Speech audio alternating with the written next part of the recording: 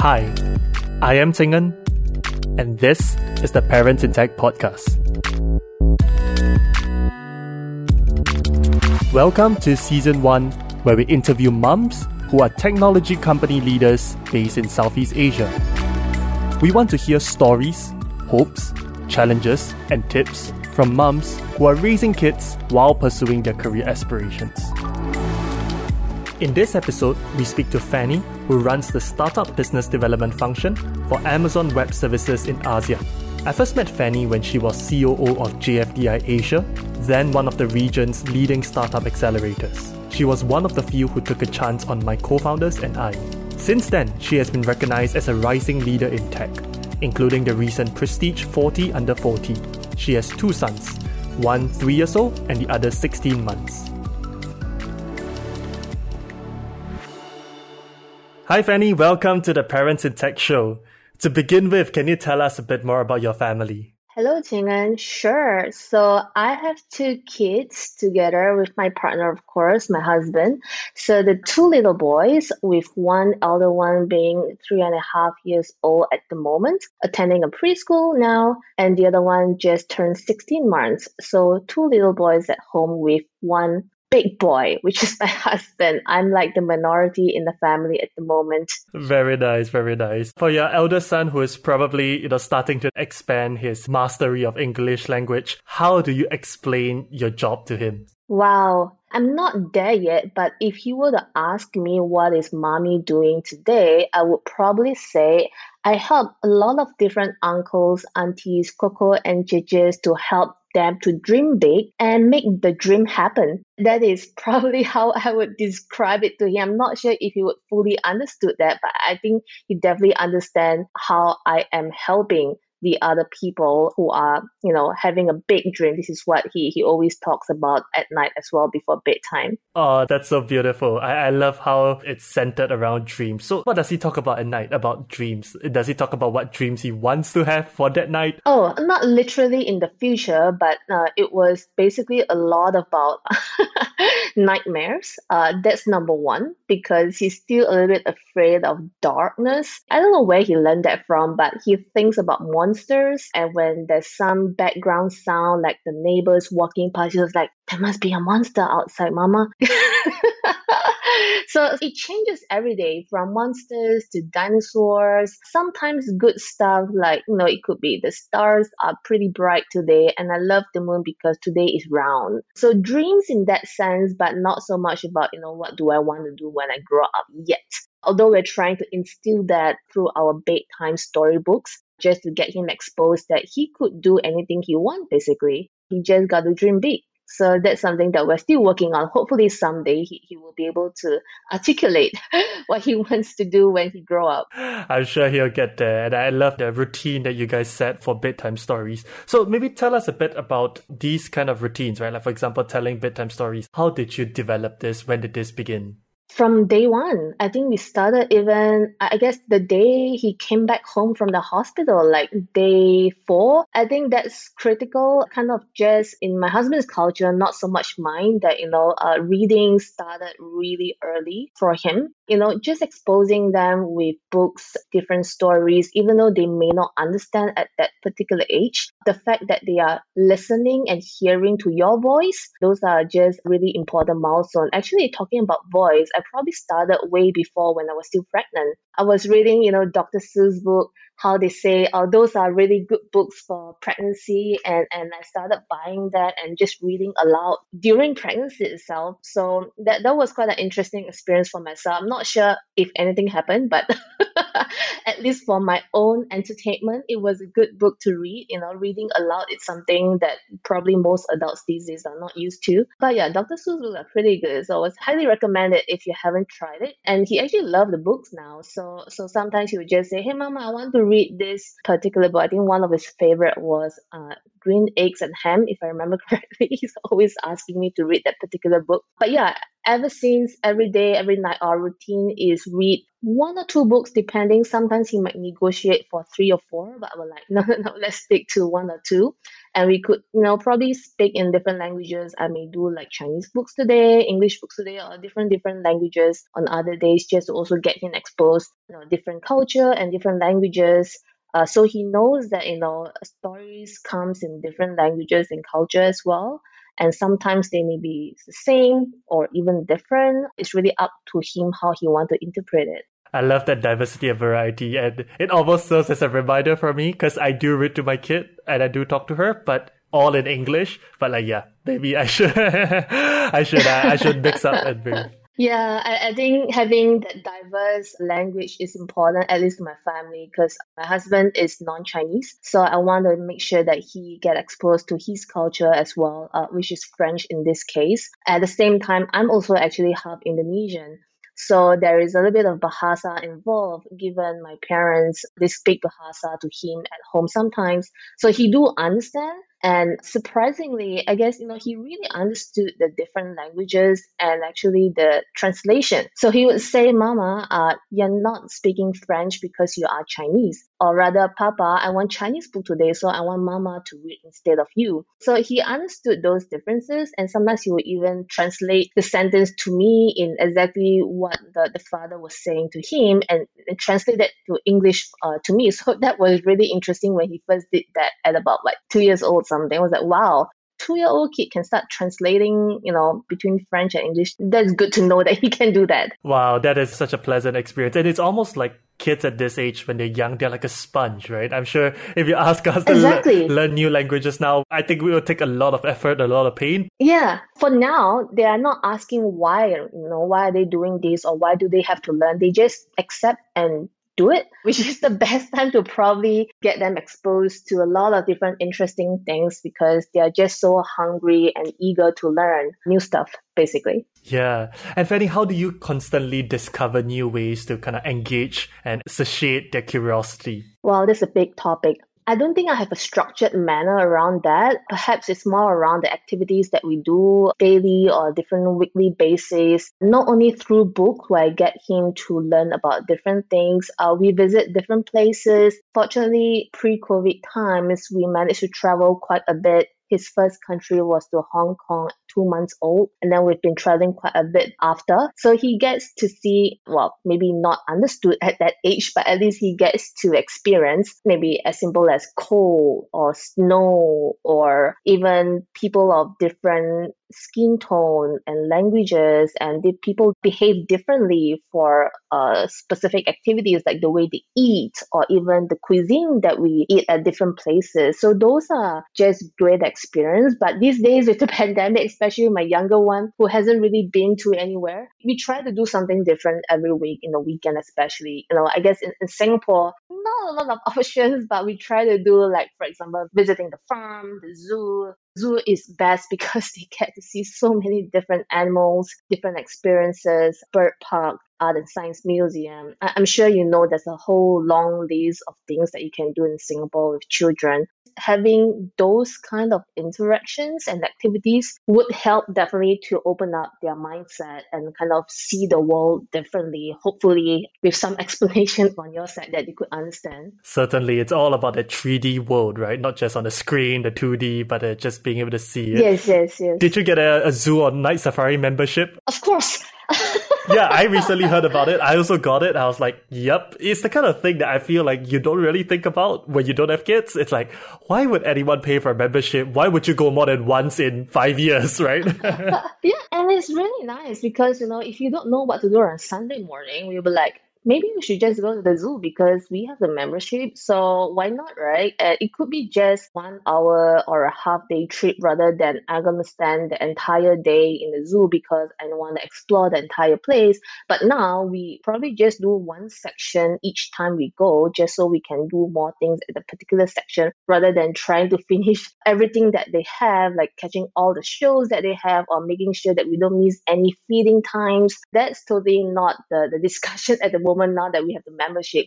So for those out there who haven't been to the zoo or haven't gotten the membership, I would suggest to think about that. It might be a worthwhile investment for sure. Yeah, well, I feel like the wildlife reserve should pay us for this commercial. Doing some marketing for them. I know, but I'm fully agreed, right? I think all that programming and just being able to expose them to nature, which is sometimes quite hard to get over in Singapore, that truly is so valuable. Now, I want to circle back a bit, right? You said the first trip your son took was to Hong Kong at 2 months old. Why? And what was the thought, what was the thinking behind that, right? Usually that's when, I guess, the confinement nanny would just leave. What happened? That was pure practical reason. It was a business trip for my husband, and I'm like, hey, why don't we just try for the first time, a family trip with a kid, right? Because we were first time parent. He's like 2 months old. There's basically nothing much he would do because he's not crawling, he's not running. So it's from what we heard from our friends, our parents' friends, that is probably the best time to travel because it's a lot lower maintenance compared to a toddler who may ask and demand more in terms of, I want to check out these toys, I want to go this, I want to buy that, I want to eat this. A 2 months old baby is, I guess, besides, breastfeeding and drinking milk, that's kind of about it, right? And we just need a pram and make sure that he gets his nap or enough sleep throughout the day. So it was an experiment for us to really kind of see and try what's the experience like. It was just a few days, I believe it was 5 days, and it wasn't that bad. So since then, we did quite a few different trips. Like I did a crazy one. We drove to Cherating Club Med instead of choosing to fly there. Well, not sure if that was a wise decision because it was a 12 hours drive to Cherating, north of Malaysia, for those who doesn't know. But, when we reached that, Club Med experience was definitely great, right? Like that was when he first started walking and he started to not be afraid of water because he started learning how to swim at 4 months as well. So he was very comfortable with water. So yeah, the trip was really pleasant to these different places. We were in London as well and in Jakarta, of course, because that's where my family is. So pretty interesting trips, definitely with a one kid family, a trip like that. Wouldn't promise for those who have more than one, because I only tried that once recently when we went for a trip to France just a few weeks ago with 2 kids. I wouldn't say it's a nightmare, but it's definitely not an easy one when you have 2 kids in the plane, especially a long haul flight. So just want to double click on that and think twice before you decide any VTL flights that you have planned for like Christmas or whatnot. I love that. Okay, tell me what happened on the flight that made it tiring, to say the least. Wow, it's probably one of my first long haul flight that I couldn't finish one movie. Wow. I mean, the screen is just a screen. It doesn't help in any way. I think for the older one, at least he starts to know what is, cartoons or shows. So he gets to entertain himself for a little bit of time with some nice, cute shows on the screen. But the younger one, he doesn't know that. All he knows is, I just learned how to walk, so let me walk around the plane. And there he goes, walking round and round the plane, meeting different people, just touching them like he knew them, and making friends with the air stewardess. I don't know, trying to get more drinks or snacks from them or something. Yeah, it's been a pretty tough, like a 12 hours non-stop walking around the plane. I'm glad it wasn't that full, but I've definitely made some friends during the flight itself, given his social skills and how he just interrupt people in the middle of their sleep, which is the not so great part. But yeah, it's essentially a lot of walking instead of sitting down and watching the nice movie when you were still single and alone. That is hilarious. And I can imagine, right? Yeah, now I feel like when my daughter walks, and even this is even in an open environment, I have to constantly like fend her from like just going to touch people and then or getting into their way. I think all the more in a cabin, that would be even more challenging. I'm curious, right? Especially because you traveled in this VTR arrangements, were there concerns over, I guess, COVID and health in general, right? Because of course in Singapore, it's like contained, I would say it's well managed, but the considerations of travel and all of that, What were some of the thoughts? Yeah, definitely is a concern, right? Because they are not vaccinated, and we really don't know what is the situation out there. I mean, outside of Singapore, we are just not very familiar. You can hear all the news you want about, what is the reported number of cases or whatever measures that the country is making. But the fact is, it's really up to you as a family to be disciplined enough on what you need to do or what you don't want the kids to do. For example, just making sure that you wash the hands often, especially when you come back from an outdoor activities. For example, making sure you sanitize your hand before having food intake, and just be more aware on your surrounding. We try to avoid crowded areas. At least that's the number one thing. And just go to more open air area, to the park or to outdoor playground rather than any indoor playground. And I mean, we don't have to be too. I mean, life still goes on, so you still need to live a life and have the kind of social interaction with some of the kids that you see in the playground. I think that's fine. It's really up to you as a parent on how you manage the kids' expectation, not exposing them to too much excitement in the wrong area where it's so crowded with other kids. Maybe that's something that you probably need to plan a little bit in advance before you go to that particular place, for example. True. I think that's golden advice, right? I think being thoughtful about where the places you go and what times you go, I think that makes a huge difference. So for those parents, especially with young ones who are thinking about traveling, what's maybe one or two tips or advice that you might have for them? Depending on the country that you go, definitely check and do your homework. There's a lot of information online, whether is it from the government themselves or other sources of information. Definitely do your research. That's something that is really important as a parent, to know what is the requirement, because sometimes you might miss some details, for example, taking any of a PCR test or whatnot.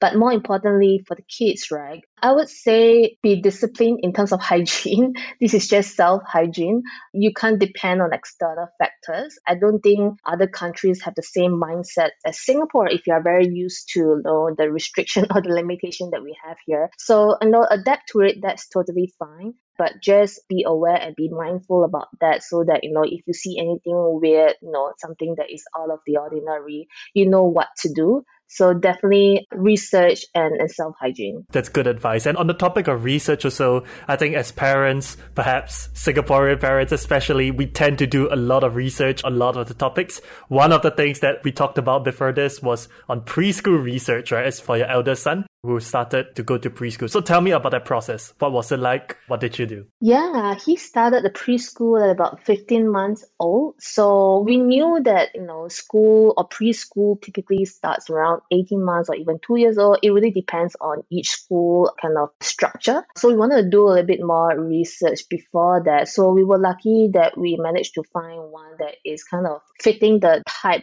of philosophy and the culture that we're looking for. And hence we just sent him straight, because he started accepting children from 15 months old. So that's the reason why we started at 15 months old. But the whole process took a while, because we were the kind of parents where we believe a lot in the culture and the philosophy of the education. So it's not just, feeding them, I don't know, academics, like those kind of STEM syllabus where you have to start, science, mathematics from the very beginning. And I don't think a lot of schools do that, but some do. There's different types of pedagogy that you might be looking at, or which one do you believe in. So maybe those are the things that you might want to read through and discuss with your partner. Is this the kind of philosophy or the pedagogy that you're looking after or going for? And after that, really it's all about logistics. How far is the school? Are they feeding the kids the right thing? Is that what you're particular in? Or is that convenient for you to pick up the kids or fetch them from school? Is it near the MRT or whatnot? All these things kind of come into consideration. I think I literally did a matrix around that, with all the criteria and how important are all these parameters compared to what we were looking for, and give them like a scoring. Definitely school fees would be one of them. I mean, practically that's really what it comes down to, right? With everything that you want, does the school fee fit the kind of budget that you have for the kids? And all this thing came down to a few options. We did a couple of, school visits talk to the principal or the teachers, kind of observe how they teach and everything. And yeah, we came down to one finally. I'm glad our kid loved it. And he's still at the moment in the same school. So hopefully the younger one will be able to join him maybe next year in the same school as well. That's nice. And you mentioned about that philosophy and culture that was important, trying to avoid those that just basically try to almost, it's like the very Singaporean competitive style, right? Like try to prepare you for the one. What kind of philosophy and culture were you looking for? For us, we were looking at kind of more creativity and play, allowing the kid to really imagine and do what they want rather than being asked what they need to do. So having that play element, we thought it was important, like, just outdoor play, we thought it's super critical, especially depending on the kid's personality as well. Ours, oh my, he is such an active kid. We probably definitely need to send him outdoor every single day to get those energy out. If not, we will struggle at home. So we want to make sure that he has that opportunities in school, which in this case, we have, it's not a big outdoor playground, but at least, there is just an outdoor playground out there for them to do crazy stuff, like, from water play to sand play to, I don't know, running around and just obstacle courses or whatnot. I have no idea what other things they do, but there is that kind of outdoor sessions that they allow. But I think for my case, it's also a bit specific because my husband is French. We were looking for schools that may be able to kind of deliver French as a language for the kids. And not many schools in Singapore offer that, but there are some. So we managed to find one that is not too far away from our place. And they do trilingual, which is amazing. It ticks all the boxes for us, right? They do Mandarin, French, and English, which is exactly what we were looking for. Although you have to compromise a little bit of things, like, it's not exactly like a walk to the school. We still have to drive there, but it's not that far. And, if we get the kind of trilingual kind of culture that we were looking for, I think we were willing to make the 10 minutes drive to the school every morning. I think that's something that we will be more than willing to compromise. So having that priority scoring again, that was critical. I think for us, the scoring for distance was less important than the pedagogy and the culture. So that's why we attended and chose that school. Makes sense. And language is so important because it connects us to our culture, to our roots, right? So what is it like to be a parent in a cross-cultural environment? It's interesting. I'm learning myself a lot from the kids as well. Like I mentioned, how they pick up language so easily and able to translate that not only to the parents, to the friends, and even now to his younger brother, which is really interesting. So for us, we compromise and understand each other's culture, the roots, the belief, and kind of rationalize what do we want our child to be. We expose them, for me, the Chinese culture, and for him, the French culture. How do we do things differently? And just let him see the differences and choose what he believes or how he wants to react to that. So we don't have a magic formula to kind of tell our kids what they need to do, but it's more about getting them exposed.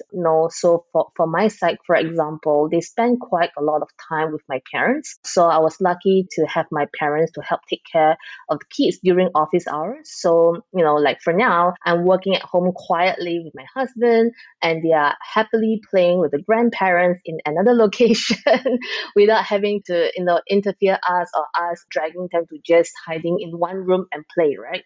So spending some time with my parents really help because then they get the Chinese kind of culture exposure and a bit of Bahasa, like I mentioned, a bit of Indonesian, eating Chinese food or eating French food. I'm glad they don't have a preference. They love, Chinese food, rice with porridge to like pasta and cheese. So that's great. Understanding the differences in cuisine, especially for French, they have a huge focus on cuisine for the kids.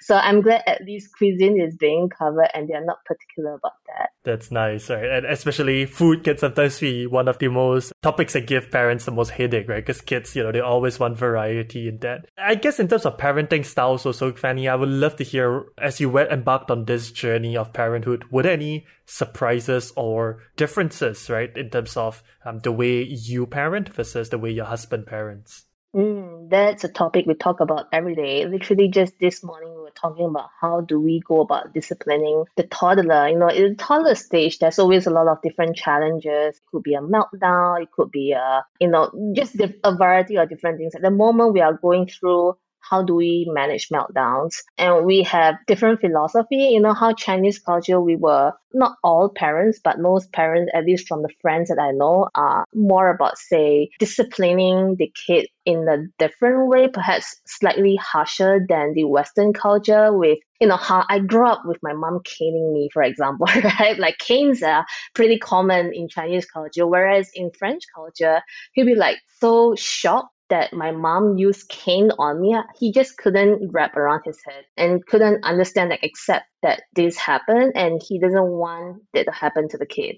I mean, yes, I don't agree as well. There's different, you know, reasons for that, and we have a lot of research there to talk about how do we manage meltdown, and definitely having that kind of harsh discipline is not a solution.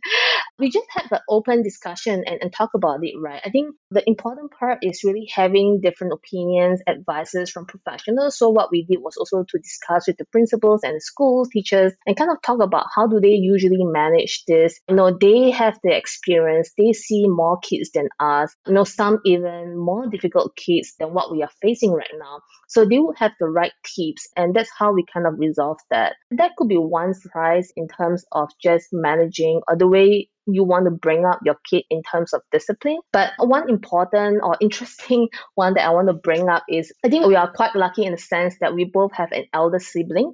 So my brother has 3 kids as well, and my sister-in-law, she has 2 kids, both about the same age, around 9 and 7, 6. So we get to see how they bring up their children and then learn from them, right? Like what is the best way or best practices. And we realize, you know, one being French family and one is a Singaporean, Indonesian family, although they are the same age, but they turn out to be quite different, completely opposite. I would give an example. My nephew is 9 years old now, and my niece in France, she's also 9 years old. They are so different. I guess maybe besides personality, I won't touch that because everyone's just have different personality, but the way they were brought up. My nephew is pretty IT savvy. You know, he has his phone, his iPad, he plays Roblox, just the usual tech stuff that we know in the tech world. But the niece in France, I wouldn't say she's not tech savvy. I'm sure she is. But because she wasn't brought up in an environment where she gets an iPad or a laptop or a phone, she was very happy with playing board games during the holidays and card games. And that's what she loves to do. You know, she got a present, what was it, the IQ tag, where you have to solve problems with different mazes. You know, it was a 3D structure basically. And she really loved that. And she reads her own books, you know, physical books, not Kindle. And she enjoys doing that the whole day. And I don't see that to my nephew doing that at all. I think he would just go crazy without his computer or iPad. So that was an interesting on how you bring up your kid, right? It really depends on the environment. And I was just discussing that with my husband. What does it mean to us? How do we want our kid to grow up, you know, in the future? There's no conclusion. I think it really plays by ear on the environment or even the school interaction that they have or the friends that he hangs out with. But I guess we want to give him the options to expose him and see if he enjoys it. I'm glad he gets to play with their cousins and understand, you know, different cousins play different toys. For the moment, he enjoys both type of games, like the offline and the online games, which is good to know. But to be honest, I still don't know how this will turn out. But I just wanted to say, you know, the upbringing of your family really have an impact in the way you grow up and play. So that is important for all parents out there as well who's listening. Absolutely. It's about being aware, being open. And I think also there's this sense where kids can grow up in different ways, and that's totally fine, right? Like there's not one way that's better. I think one of the things that even I myself sometimes fall victim to is the whole idea of comparison, or even seeing almost like a model of what things should be and then trying to kind of work towards it. But I think, you know, it's very different. Perhaps that's a lot of what our parents' generation had in mind, but I think that clearly is quite different these days, right?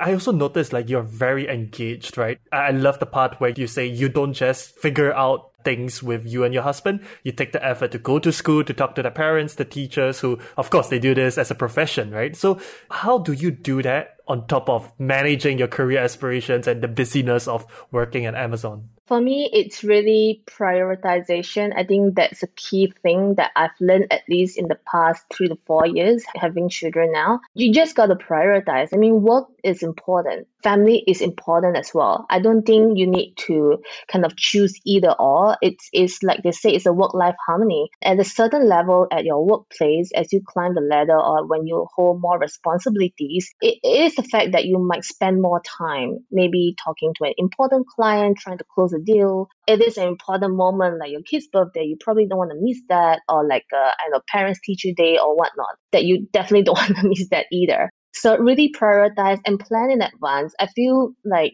as you grow older with more responsibilities, planning is important too. As basic as calendar management, I'm guilty myself that I got to admit this, and this really bad. I forgot to pick up my kid from school. That's like the worst thing ever that could happen to any parent. I feel so bad and guilty ever since. But like, I should have known that, my parents were not available to pick her up from school. I should have put that in my calendar instead of just going through my work calls and totally forgot about my son waiting alone in school, and the teacher had to call me and said, what's happening? And that is just not great, like, I'm glad he wasn't crying or feeling disappointed he was playing, but things could have been worse. So really prioritize and plan in advance with the responsibilities that you're carrying as you grow in your company, right? Career is important, but definitely remember that family is important as well. I try not to work in the weekends, for example, because that's really the only time where I can spend full day with my kid. Monday to Fridays, you basically only spend time in the morning and in the evening putting them to bed with a story. That's really about it. I mean, that's literally less than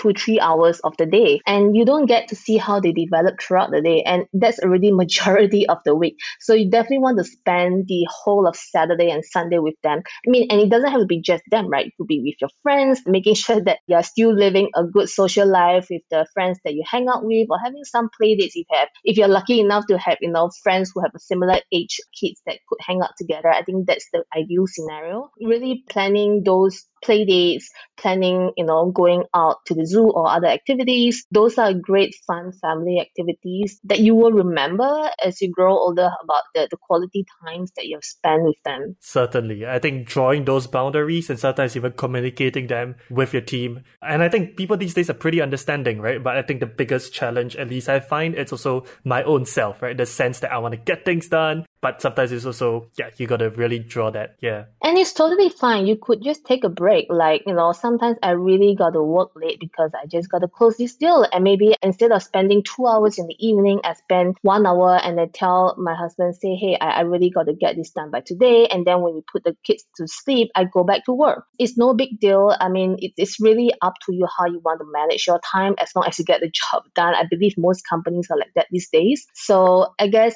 do spend some time with the family, whether it's your husband, your spouse, or just the kids, but also make sure that you finish what you have promised your people, whether is it the team or the family, when you set out something to do. True. That's golden advice. Now, 1 kid versus 2 kids, is it double the work? Is it double or exponential? Well, I guess there's pros and cons, right? I guess having 2 boys, maybe it helps a little bit because there's a lot of common toys that they get to play. I don't have to buy new toys. I mean, I buy new toys that are different, so they get even more interesting and the diverse toys that they can play together. I wouldn't say double the workload, or I wouldn't say workload either. But 2 kids is definitely more taxing than 1 for sure. I'm not going to deny that.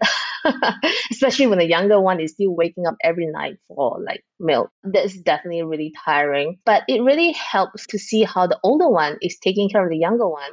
That is super interesting, and I never really thought about it when I was pregnant with the second one, right? Like the older brother now, it's kind of just helping to bottle feed the baby or try to help throw the diapers or try to make sure that he's taking care of the brother while the parents are busy doing other stuff. Those are great help because they are peers, right? And the younger one would kind of look up to the older brother and see what he's doing and learn from each other. Obviously, there will be fights and it's starting already.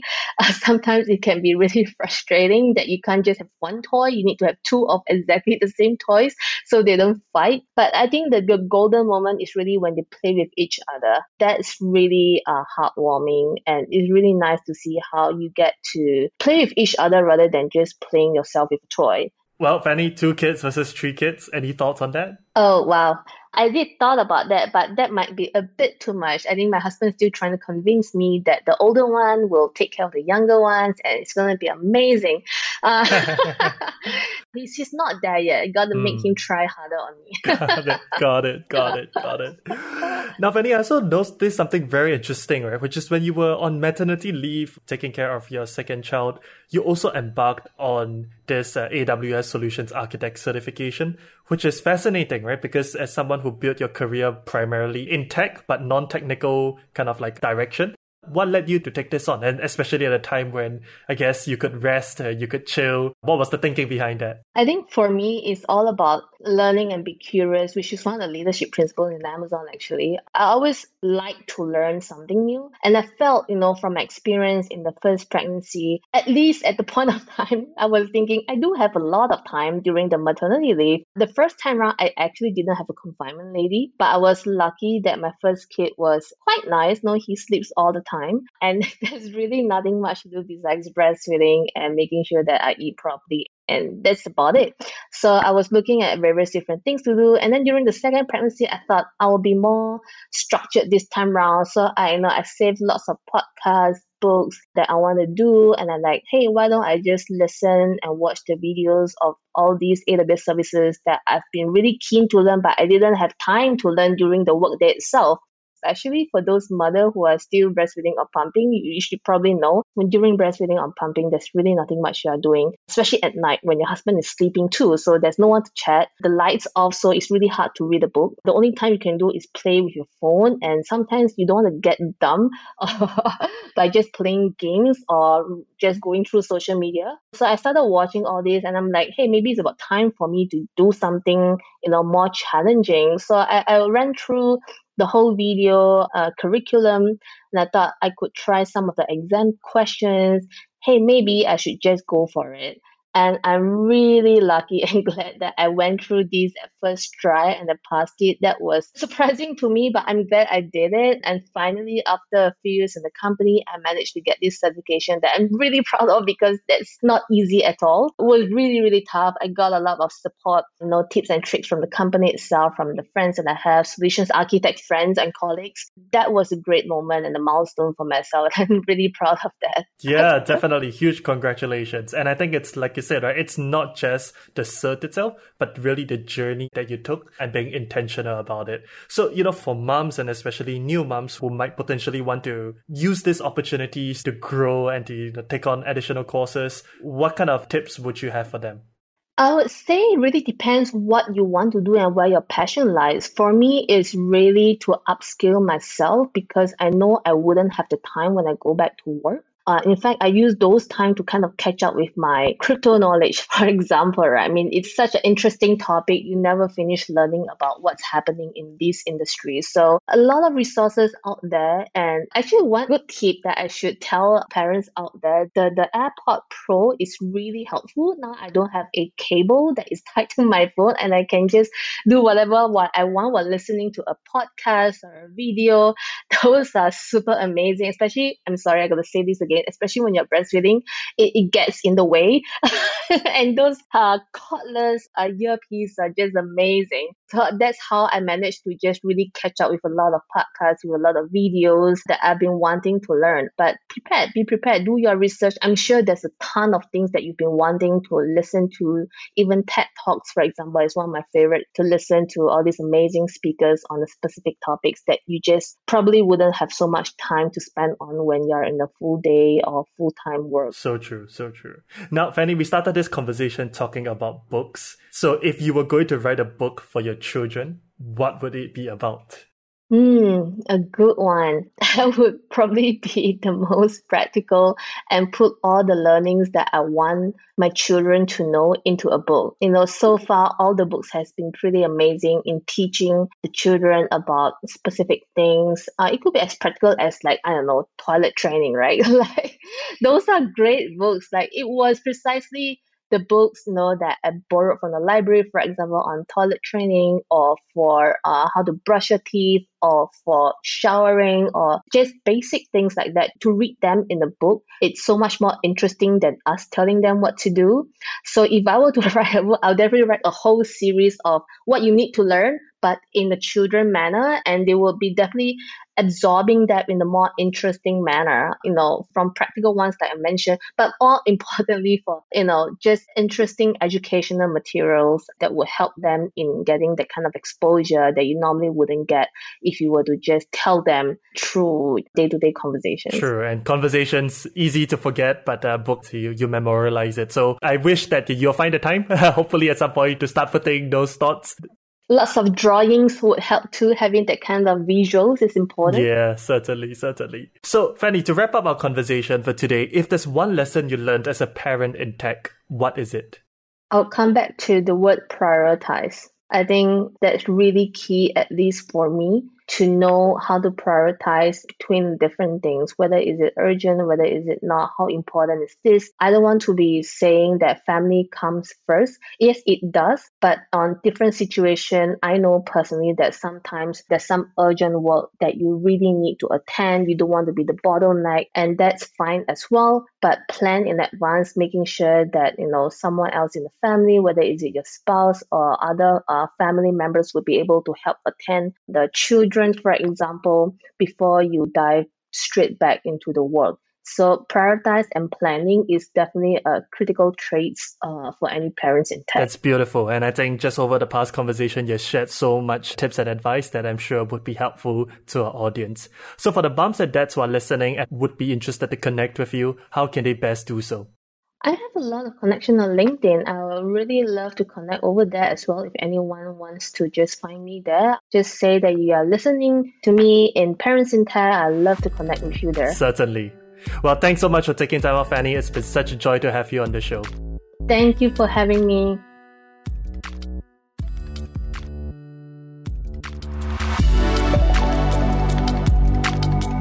Thanks for listening to the Parents in Tech podcast with me, your host, Tsingen. We hope you were inspired on how to raise kids and build companies.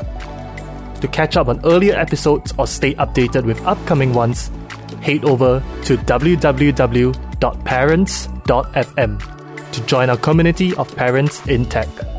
There, you can also drop me a question, idea, feedback, or suggestion. Once again, the website is www.parents.fm. That's all for this episode, folks. See you next time.